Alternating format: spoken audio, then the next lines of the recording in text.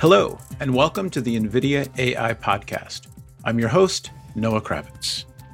I spent most of NVIDIA's GTC 2018 conference locked in a glass booth. Don't feel too bad for me, though. I had about 15 of the best conversations anyone's ever had at a tech conference during those 2 days. And lucky you, they've all been recorded to be published, some of them published already, to the NVIDIA AI Podcast. So as they say, subscribe wherever you get your podcasts. All right, that shameless plug out of the way. Let's talk about the day I got out of the podcast booth. One of the talks that I made it to actually led to today's episode. It was given by our guests today, Animesh, Garg, and Marynel Vázquez of the Stanford Vision and Learning Lab down at Stanford University in Palo Alto. Their talk was called Generalizable Autonomy for Robotic Mobility and Manipulation. And essentially, we talked about, or I should say they talked about, and I listened, to teaching a robot to cook, teaching a robot to avoid those awkward shall we dance moments that happen when two humans come face to face in a crowded room and can't figure out how to get around one another. In more broader strokes, teaching robots to move from specific tasks to generalizing their learning to apply to new situations. It's pretty awesome stuff, but better than me tell you about it. Welcome, Animesh and Marynel. They're both postdoctoral researchers at the Stanford Vision Learning Lab, SVL, like I said, and it is really a pleasure to have you on the podcast. Thanks so much for joining. Thank you very much for inviting us, Noah. Yeah, thank you. Let's go back. Let's start by talking about your GTC talk, and there's actually a blog on the NVIDIA blog as well that folks can check out. But we'll start with you, Marynel. Tell us about Jackrabbit and robots and crossing crowded rooms. Yeah, so Jackrabbit is a robot that is central to a project on enabling a mobile agent to move around people in a way that is appropriate, in a way that doesn't bother nearby bystanders or users in, of course, human environments. And so generally, we speak about this as trying to address the problem of social robot navigation. And Jackrabbit is a robot that we put together to basically try to get as much sensor data as we can from the environment to then enable this mobile platform to move from one place to another nearby people. And so before we get into the hows of how you did it, a little bit of history. There's a picture on the blog and more information. There's a YouTube video that came from SVL, I believe, of a robot all dressed up in a hat with, I think, a cardinal colored sash on the hat or ribbon on the hat and a tie roaming around the streets of campus. So you actually, or the lab actually deployed Jackrabbit back in 2015 initially? Yes, that is correct. I think now the actual robot has been at Stanford for at least 3 years. And kind of the story behind the tie and the hat is that often moving around people is not just about the particular velocity, say, that you put in your robot, right? There's a lot of social components that come to it. The tie is just to represent, right, that we're trying to make this robot polite as it's navigating from one place to another. Manners may be in jeopardy in human civilization, but amongst the robot society, I like that taking these social cues seriously. And so what did you learn? What were some of the problems, the hurdles, the challenges that you got past in teaching the robot to move around, both the example of the crowded room, but also, Jackrabbit was making deliveries on the Stanford campus. And so learning to be safe and polite and appropriate out amongst the people. Well, one of the first things that happened when you start talking about this project, right, because you put the robot out there and then people start asking, right, what are you doing? And then you say, well, we're trying to have this robot navigate around people. One of the first reactions that you get is that people get all excited about standing in front of the robot, just to kind of tease and see how it would react to them. And of course, safety to us is very important. And this raises one of the hardest questions that actually we have not solved yet, which is how can we have this robot try to influence the people around it such that they collaborate with it, right? So that they actually help it to get through where it needs to go, rather than just, exploring and kind of play with it. Sure. And that I would say is kind of a long-term goal of this project that actually we don't have a good solution yet, though we have some ideas of what we might want to try. Does that, without getting too far away from the vision and deep learning stuff we want to talk about, does that get more into social engineering of a situation, or is it? Yeah, that definitely kind of falls within the area of human-robot interaction, and how you want this robot to basically become a social agent more than, say, a computer with wheels in our environment. From the what I think of as more technical, but really what you're just describing is a huge technical issue or problem to solve as well. But turning to the computer vision stuff and using deep learning, tracking the movement of not just one human going across a space, but multiple humans who are traveling on different vectors, and Jackrabbit's got its own path that it's following. Tell us a little bit about tracking the untrackable and kind of figuring out what I think you referred to as predicting human trajectories as part of navigation. Yeah, so this is a project where the main person behind it is a PhD student in our group. His name is Amir Sadigan. And the idea behind tracking the untrackable is thinking about tracking beyond mere pixels. And so normally in computer vision, when you think about the problem of knowing where people are, knowing how they're moving, you're basically associating pixels from one frame to the next that hopefully correspond to the same person. And here in this project, the idea was to think about not only the appearance of people, which is what typically the pixels directly tell you, but also think about the way that people are moving, and also think about the way that they are interacting with other people in their surrounding. And so the particular model that was proposed in this case is a model that has a structure of recurrent neural networks that each of them takes into account these three kinds of features. So appearance, velocity, and interaction with other people. And then by means of optimizing for a particular score that allows you to associate whatever you're seeing at a given time with whoever you've seen before, then we optimize the network to basically mix these different kinds of information together so that you get a good tracking result. For sort of the layperson like myself, it all, when it makes sense, it stems from thinking about human behavior, which obviously is part of what you talked about at the show and in your work. And I'm thinking both about, watching a room and thinking about watching sports, the whole idea of studying your opponent and learning their tendencies and knowing, in this situation, this player always tries to drive to the right and this player always goes left. And I'm imagining poor Jackrabbit trying to cross a campus full of college kids who are heads buried in their phones, perhaps, who knows, and trying to understand and predict the behavior. What kind of success have you had, or even, more interestingly, what are some of the things you've learned that maybe surprised you along the way?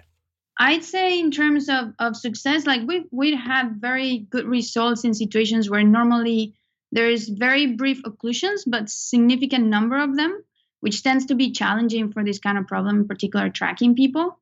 But I would say we're still kind of having difficulty in terms of being able to connect people who disappear for a long time from the view of the robot. And this, I think, is interesting from the perspective of, well, how much information should the robot remember and for how long? Considering that, at least in our project, we're trying to process everything real time on a mobile platform. Right. And so just from a practical perspective, the challenges involved in making sure that this can run on board is often something that turns out to be difficult to estimate from the very beginning. Was the project either from the start, or was there a point after which you started designing things specifically for the power constraints of the platform? And as I ask that, it seems kind of like an obvious question, because if you're building a robot, it has to be mobile. But I'm just kind of wondering, sort of along the way where you started to realize, we can work with 5 seconds of memory or 10 minutes of memory or what have you before running into those walls. Yeah, I would say at least for our research, we don't think too much about that when we start, as in terms of trying to push the state of the art often requires you to kind of push the limits also in terms of computation. Mm-hmm. But it is part of our goals in this project to transfer everything that we do that is related to the problem to the platform. Right. And when this happens, then yes, of course, these problems come along and they're very, very important. And so one of the things that I think is special about this project is that it is, at least to my knowledge, one of the first robots that has had a full onboard GPU to try to do as much as we can in terms of deep learning and computer vision mobile on the go. And now that we're actually building a second robot, we're now doubling our capability, right? Adding not only one, but 2 GPUs to try to continue that trend. So let's turn to your work, Animesh, for a moment. At GTC, you talked about cooking and YouTube cooking videos, which got my attention immediately. But once you had my attention, you really lured me in with talking about something called neural task programming. Yeah. So tell us about your work with neural task programming. So that's actually one of the recent pieces of work. Let me back up for a minute before I actually get into the details. Sort of a lot of the work that we do here in the group is driven by this challenge task of understanding videos and being able to go from YouTube style videos to have a robot actually attempt or have a policy to do the task. And there are a variety of technical problems that need to be addressed on the way. It is a very good challenge task, but we as a community are not yet ready for it in the next sort of 6 months. And one of the problems in this high and mighty goal, I would argue, is we need mechanisms or we need algorithms that can look at the video one time or for a new task, let's say a new recipe, and be able to make up a plan for this particular recipe on the go. And that is what neural task programming was about. The idea was that if, let's say, let's take an example of you trying to teach me to cook your favorite dish. Let's say if you were in a kitchen and you were going to show me how this is done, you would probably assume that I know how to handle the spoon, I know how to turn the stove on, Sure. and so on and so forth. The basics would be assumed. Yeah, I'm such a bad teacher. I'd probably assume you knew how to do the whole thing, and I'd sit down and let you cook. So, of course. But yes, no, I'm with you. We're assuming a baseline of some common knowledge. And then what you do with, let's say, the ingredients in the room or in the kitchen is going to be something that will be new to me, assuming that this is a recipe that I have not seen before, or at least there is a twist to it Right. that I do not know about. Right. And that is what neural task programming is about, that it takes in a new demonstration and based on some prior set of baseline actions, which can be thought of as primitive actions, it can compute a plan that will explain the new recipe with one demonstration. And now that we understand the context, what I showed in the talk and what our current work can do is, in this setup, to kind of be able to demonstrate the power of this approach, what we do is we create a domain which is fairly simple but abstract and rich. So the block world domain is a toy domain in one sense, but it's very rich because it really enables us to explore the set of quote unquote recipes where the recipe can be any sort of structure you can build within this domain. And there are very many to be able to show beforehand. So you can come in and do whatever you like with this domain, and the system can, one, parse what you did, and two, now attempt to do it itself. And because this is not just a parser, if you will, it can actually correct its own mistakes along the way. So if you do it one particular way, and then the robot or the agent attempts it but fails, it does not need to sort of throw its hands up, but it can actually attempt to keep doing the task based on its knowledge of the domain. Okay, let's unpack a couple of things there for a second. It's one thing to feel like I understood your talk, but actually talking to you about it, there are so many questions I have. So the first part of it, where the robot can watch, if we go back to our example, I can teach you how to make spaghetti and meatballs.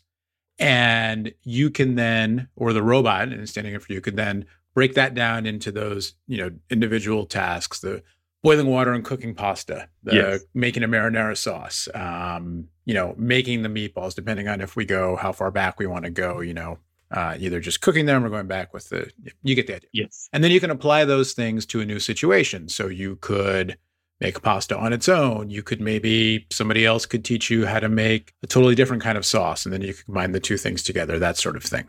Yes. So we've got that, but tell us a little bit more about the robots being able to learn from their mistakes. To what extent can the robots in this system learn from their mistakes and sort of recover and reteach themselves? So in this particular setup, this is sort of a long-standing goal to do reasoning at a very long-term plan. So let's say in this cooking example, what happens if you completely mess up? Can you redo the whole thing? That seems to be an open problem. In this particular work, what you can do is, let's say if the task was boil water, fry meatballs, and then add sauce, and if you accidentally spilled water after boiling, then you can go back and boil the water again. Basically, the setup is that you have to boil water, then add pasta to it, and if any of those individual steps fail, then the system can go back and fix those, or at least that's the idea. And how new is this idea of NTP, neural task programming, and leveraging hierarchy and modularizing these tasks? How new of a thing is that? It sounds fairly radical. I would like to claim it as my own, but I have to say that we are here standing on the shoulders of giants.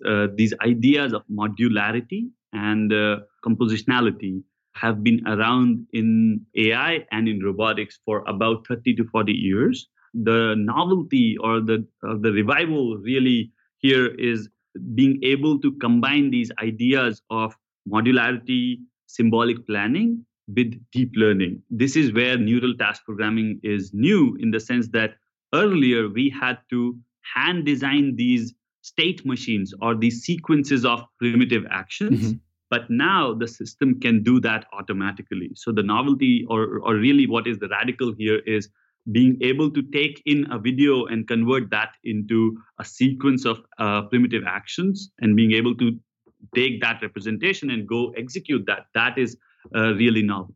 Our guests today are Animesh Garg and Marynel Vázquez. They're postdoctoral researchers at the Stanford Vision and Learning Lab at Stanford University. And we're talking about their work broadly, and specifically stemming from a talk they gave at NVIDIA's GTC 18 this past year, covering, robotics, but neural task programming, the dream of general purpose robots, tracking multiple targets and human behavior in crowded spaces, all kinds of really fascinating stuff. It's research being applied to real life situations we can all relate to, which, amongst other things, makes it great podcast fodder.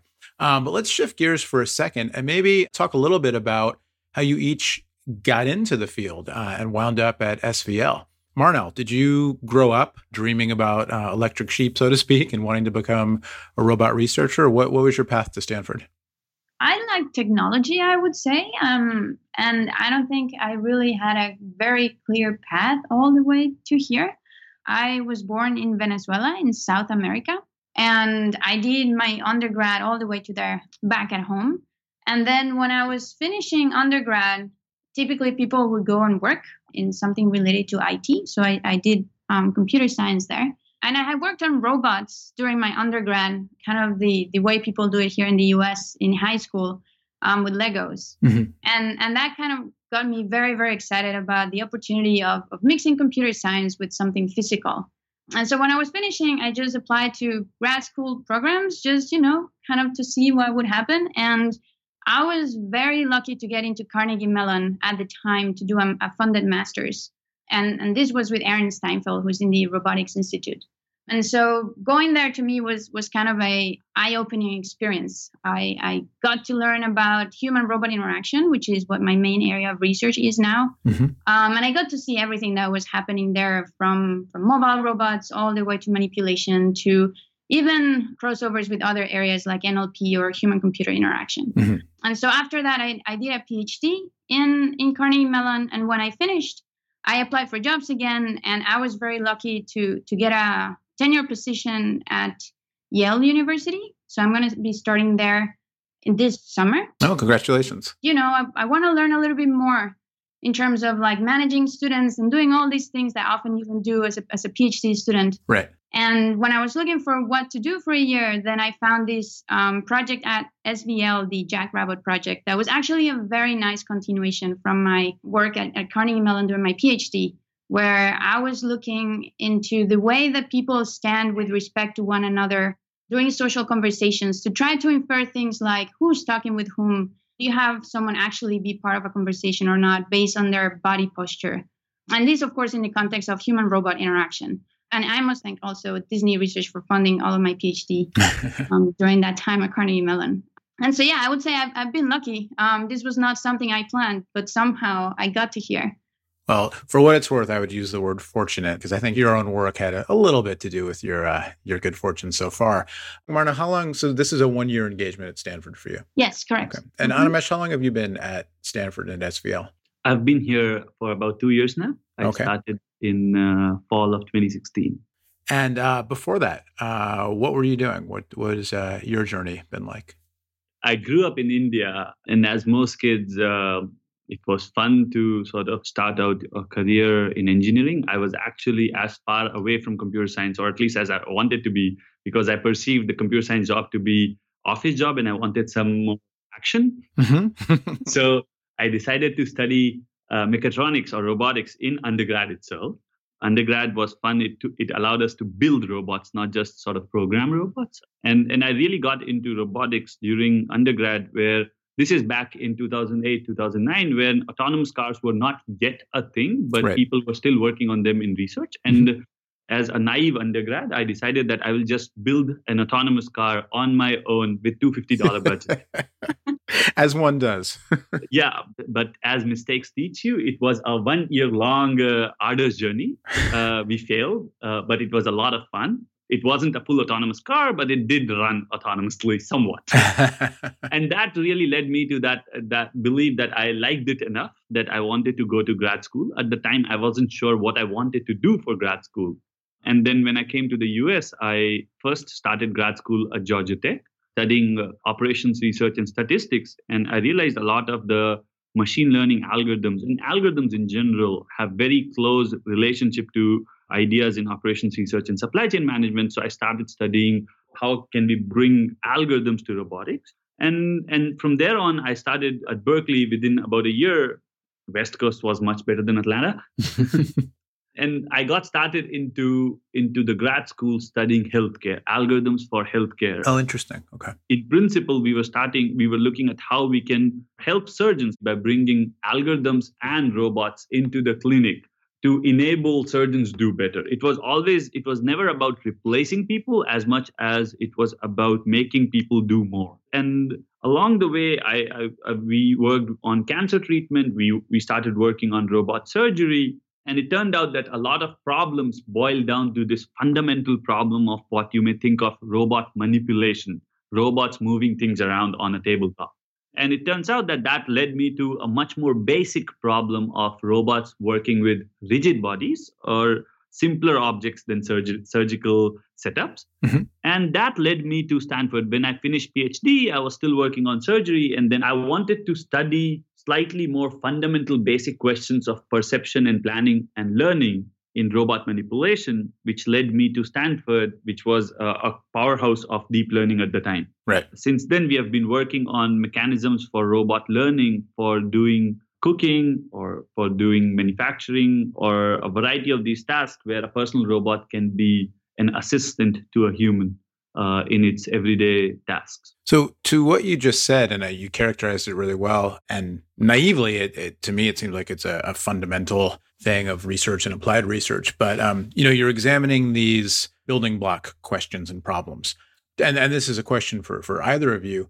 Do you see either in the recent past or now, or perhaps looking forward, that we might be approaching some kind of an inflection point where there are specific basic robotics problems in robotics or problems in AI and vision that once a workable solution is found, it's really going to unlock all of these other things. We're going to see kind of an accelerated rate of growth in certain areas. Are there these kind of big golden rings on the horizon? I would like to think so. I really think robotics is the next sort of personal computers. If you remember in the late 70s, early 80s, people had a similar fear of computers bringing automation to jobs as we have about robots today. Mm-hmm. But we clearly know now that has not happened. Right. And at least I see robots going down the same path that computers or personal computers started, where I believe recent advances in compute, a lower cost of hardware of robotics, together have now brought about to that of a car. And when we can reduce the cost of a robot to somewhere around $10,000, that's when you can put robots out in the hands of people who are not experts and have them use these things first as luxury products, but then as everyday products. I would argue people outside who are not experts will surprise us with the kinds of cool things that they can do with these kind of machines and tools that we are not building them for right now. Much in the same way we used computers to do digital design, publishing, writing, so on and so forth. So much just moved using computers rather than without. And that kind of changed the way a lot of industries worked. Are you familiar with any of the current, what I'm seeing marketed as wave of social robots? And or without getting into reviewing specific products on the podcast, Google Assistant, Siri, Amazon Alexa products, those kinds of things. Do you characterize those as robots in some way? Or is to you, given, and both of you, given your backgrounds, is a robot inherently, a physical thing that can move mechanically? Like we could go on and on for days, I think, on trying to describe exactly what a robot is. And I personally don't think that's a very useful, discussion to have. I rather focus on the question of what can we do with this that will have a positive impact in people, and what are the characteristics of that particular thing that we have that is an agent, right? That is interacting with people. How does that change the particular problems that you're solving or the way that you're interacting with people? In my personal opinion, I think all of these different devices that communicate with you verbally, but maybe are not manipulating the world as some of the robots that we have here would, I think they still can classify as a robot in the sense that it's a situated agent that can influence its world. It can influence people around it. And it can definitely connect now IoT, right? It's happening everywhere. It can connect to other things to basically change the state of the world in a particular way, hopefully a good way for the people that are around. Right. Now, I want to hear what Animesh has to say. I would love to be controversial, but I kind of have to agree. Not to interrupt, but it was an eloquent answer. Hard to disagree on this end as well. No, yeah, I think that's I'm with both of you. It's hard to disagree and counter that argument. Although I do have to add to this that while the algorithms that are being built that enable these agents, whether a robot in physical world or a robot which is, let's say, a Google Voice or a Alexa agent, are very similar, there are in particular some challenges that are much harder when a robot has to physically change or interact with the environment versus where the system is not actually a physical agent. Think of it like this, that if Amazon Alexa makes a mistake and misidentifies what you said, you can just correct it on the way. But now think of this in terms of your autonomous car or a robot that is handing you a glass of boiling hot coffee. Right. So the mistakes can be much costlier. And at the same time, there are slightly domain-specific challenges that are much harder when you are interacting with these things. But that said, that is, I believe, going to drive both of our research careers. This is a problem that we like to joke about is an open problem, and it is a very ripe problem to enter in the field because this is going to be a fairly challenging problem for a while. So given that, where do you see things headed in your field, or if there's another area of robotics that you want to talk to in the next, 5 years out, 10 years out, and even outside of the little bubble of the Bay Area, Peninsula area? Are most of our deliveries going to be handled by robots? Is the dream of a general purpose robot something that, you see taking shape in the next 5, 10, 15 years? Where do you think we're headed in the short term? I would say the general purpose robot that we all want to have is a bit farther away than 5 years. I don't want to say a number because that's very risky. Yeah. However, I'm going to speak from the side of human-robot interaction and from a technological point of view, what I think will happen within that time frame. So one of the things that is going to change the way that we interact with embodied machines is how much of the subtle things that people do will be able to measure with these sensors that we have available, not at a crazy price, but rather at a commercial level. And just to remind you of something that happened that I don't know now how many years, but when the Kinect came out, about 9 years ago, 2009-10. Oh, yeah, time flies. The Xbox Kinect is 9 years old already. Yeah. Wow. So when the Kinect came out, right, the revolution in terms of gestural interfaces was huge. And it was because that availability of body pose information was right there for anybody to use, right? And similarly, the same is going to happen when we can actually understand very tiny gestures that people do with their face, but that we humans are very good at feeling and at capturing. But that today robots completely miss out of the picture. Right. And today, for instance, when I was driving in the morning, I had this car in front of me, and the car was barely moving, but I could very quickly sense the car wants to change lane to the left. Right. And I could not see the wheel of the car, but I could see the person's head, like half of the head turning towards the left and going back and forth. And then, like, I don't know, maybe 5 seconds later or something, the person turned on the light to the signal, right? Right. And this is something that I thought for a second, whoa, if we could actually perceive these very subtle things that are happening all the way around us, that we're very good at sensing by means of us being there and realizing that they're happening all the time, this will completely change the game for human-robot interaction. And is that more of a hardware capability problem, a software algorithm problem, or still both? I would claim it's both. Yeah. No, that makes sense. Along those lines, in addition to being able to do this, then the question is, how would you do that, right? And me, of course, being at Stanford, being in SVL, I'm a strong believer that data is going to be able to help us unlock a lot of these problems. And so one of the things that is very hard to do today in human-robot interaction is collect big amount of data, of big data sets, to train algorithms that say for object recognition are working wonderfully. The question is then, how can we scale from a human-robot interaction perspective to get as much data as we're seeing in other fields kind of have such a positive impact? And at the same time, right, how can we make algorithms that are more data efficient? Is the problem that there aren't enough touch points to gather the data, or? Well, it's so expensive. Yeah. Right. Okay. Like if you want the robot to interact with a person doing X or Y, for how long would that person be willing to be there in a way that he or she would not start, just like, doing the task in a very bad way or completely changing their behavior? Yeah. There's something kind of manufactured about the interaction. And so those two things, I think we're going to see big changes in the next couple of years. Animesh, what do you see? What do you see down the road? I think the idea of general purpose autonomy is like a carrot hanging in front of us, and there will always be newer problems. There will always be something that humans can do, robots cannot do, and we would want them to do that. So this problem is going to be ever changing and ever evolving. That may sound frustrating for you, but I think for a lot of people, it's an optimistic point of view that we'll always be one step ahead of the machines. That's a good thing, I guess. Yes. Not saying that machines will overcome us is really, according to me, undermining and understating the imaginative power of humans. We have persisted for a long time, and I believe that's going to hold true for a long time to come.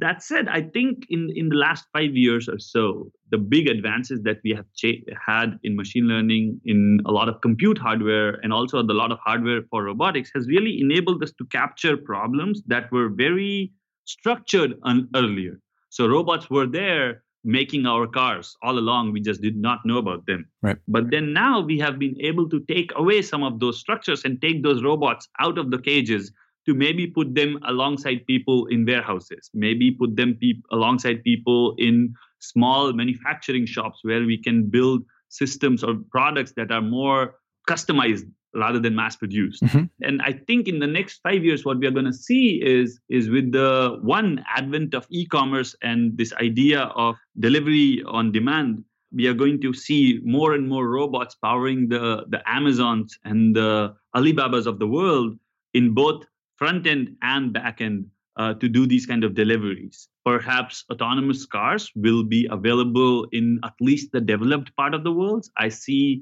that getting similar technologies across the world will take a few decades. It's very much, again, like cars. The cars were up and running in the US in the 20s, but really they became a thing everywhere else much more after the World War II. Mm-hmm. And the technology arc here is going to take pretty much the same sort of trajectory where we are going to have early adopters in the developed world or in US and in Europe.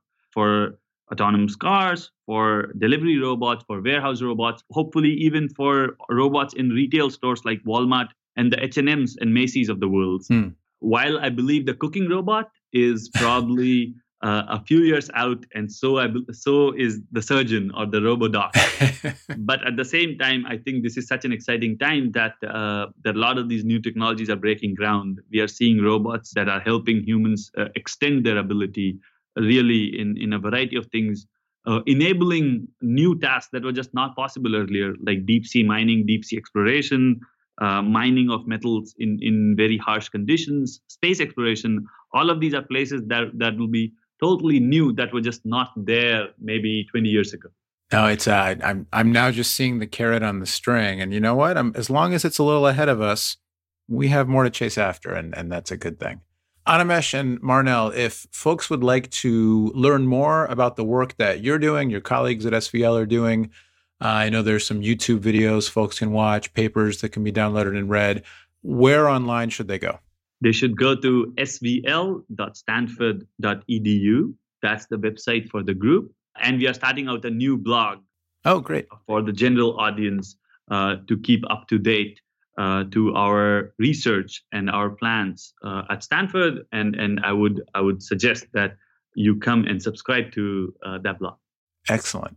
And Marynel, as you mentioned before, you will be headed east to start a new position at Yale this summer. Yes, correct.